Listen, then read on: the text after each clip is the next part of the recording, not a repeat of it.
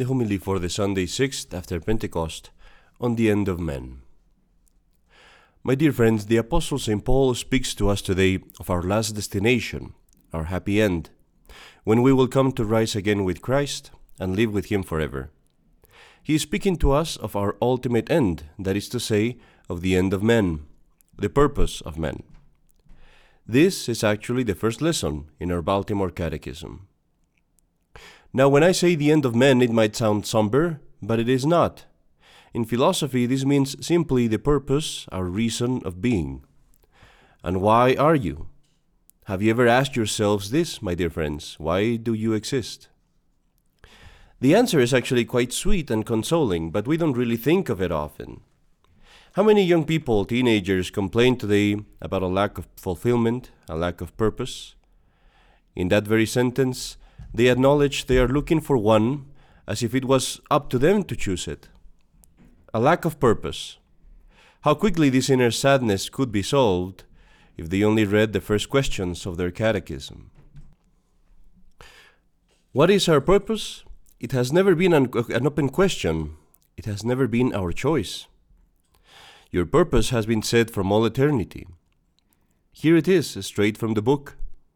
The purpose for which you were created is to know, to love, and to serve God.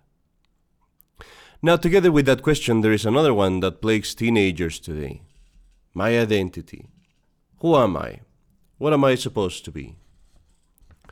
And to that, the old ignored book that sits in many shelves untouched also has an answer. You are a creature. You were made. You are a creature made of body and soul. But most importantly, you are a creature made in the image and likeness of God.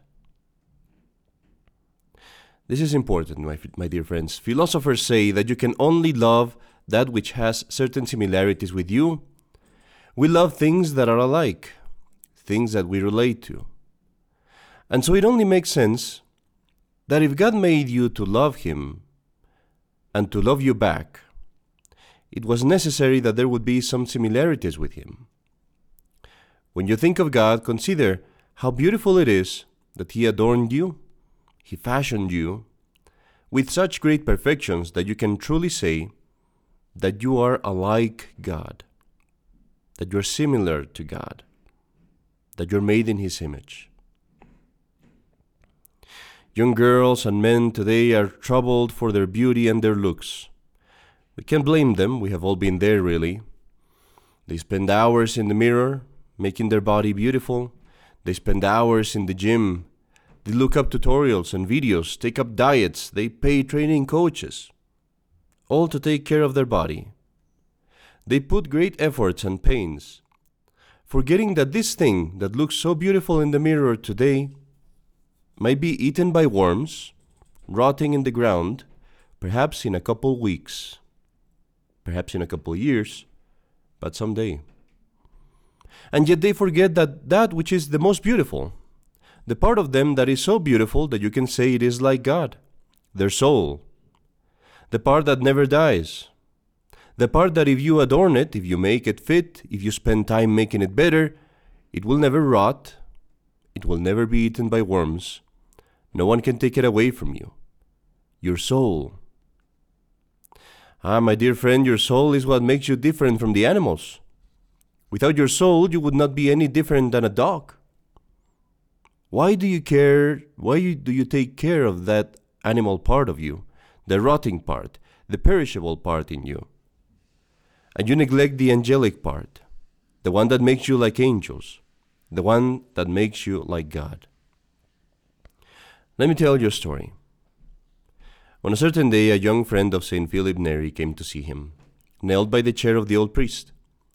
As the priest asked him questions about his plans, he said he was studying for an exam and he hoped to get good grades. The saint listened to him attentively, nodding approvingly. And after the man was done with his story, St. Philip, sitting in his chair, looking towards him, said, "And after the exam, what then?" "Well, then I shall try to get a degree for law." "And then?" "I'll try for the bar. Everyone tells me I can make it." "And then?" Well, if I make it as a barrister, I could marry, I could settle down, be a rich man. And then, oh well, I might hope to end up as a judge, obtain some high office in the court of Rome. And then,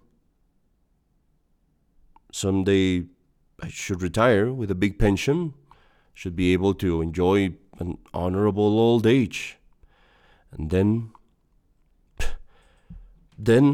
well, Father, I suppose, someday I'll have to die. And then, my dear friends, I don't know about you, my heart is always impressed when I hear the echo of those words of St. Philip Neri. And so was the heart of this boy, who gave up his ambitions to pursue that which was most important, his main purpose, to know, to love, and to serve God.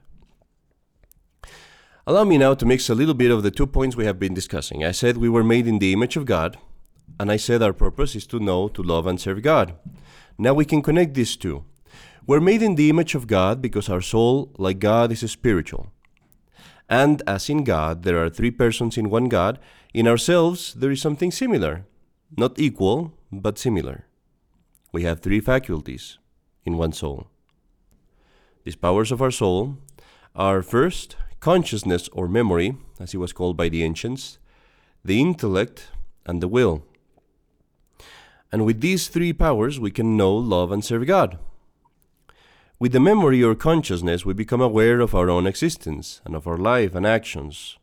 It is the base and foundation to be able to use the other 2 faculties. Once we are aware of who we are, of the fact that we can act, and that we are free to act, our intellect is a faculty that allows us to grasp reality, whether it be material or immaterial, whether it be the reality of ideas, concepts, or the reality of things, of persons, of places. Our intellect is what puts it all together and uses it with our consciousness in order to know truth, thus enabling us to act.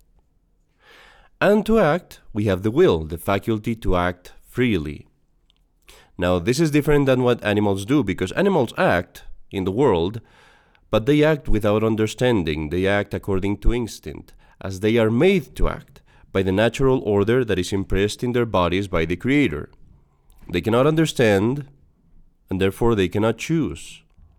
They have no understanding, they have no free will.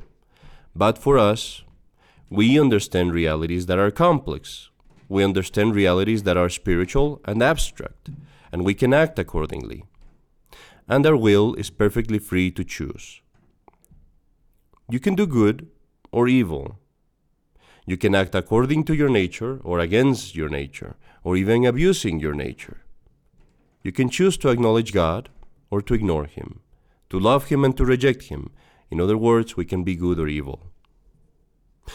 With this, my dear friends, allow me to conclude our catechism lesson today with an exhortation. But today we have reviewed the following facts. First, that God made us and we are His creatures. Second, that He made us in His image and likeness, and that likeness is mainly in the soul, in our faculties of memory, intellect, and will. That our soul is the most important part because it will never die, and it is our most perfect aspect. We have also thought or said that God made us for the purpose of knowing Him, loving Him, and serving Him. 3 things that we do with our intellect and with our will, supported by our consciousness.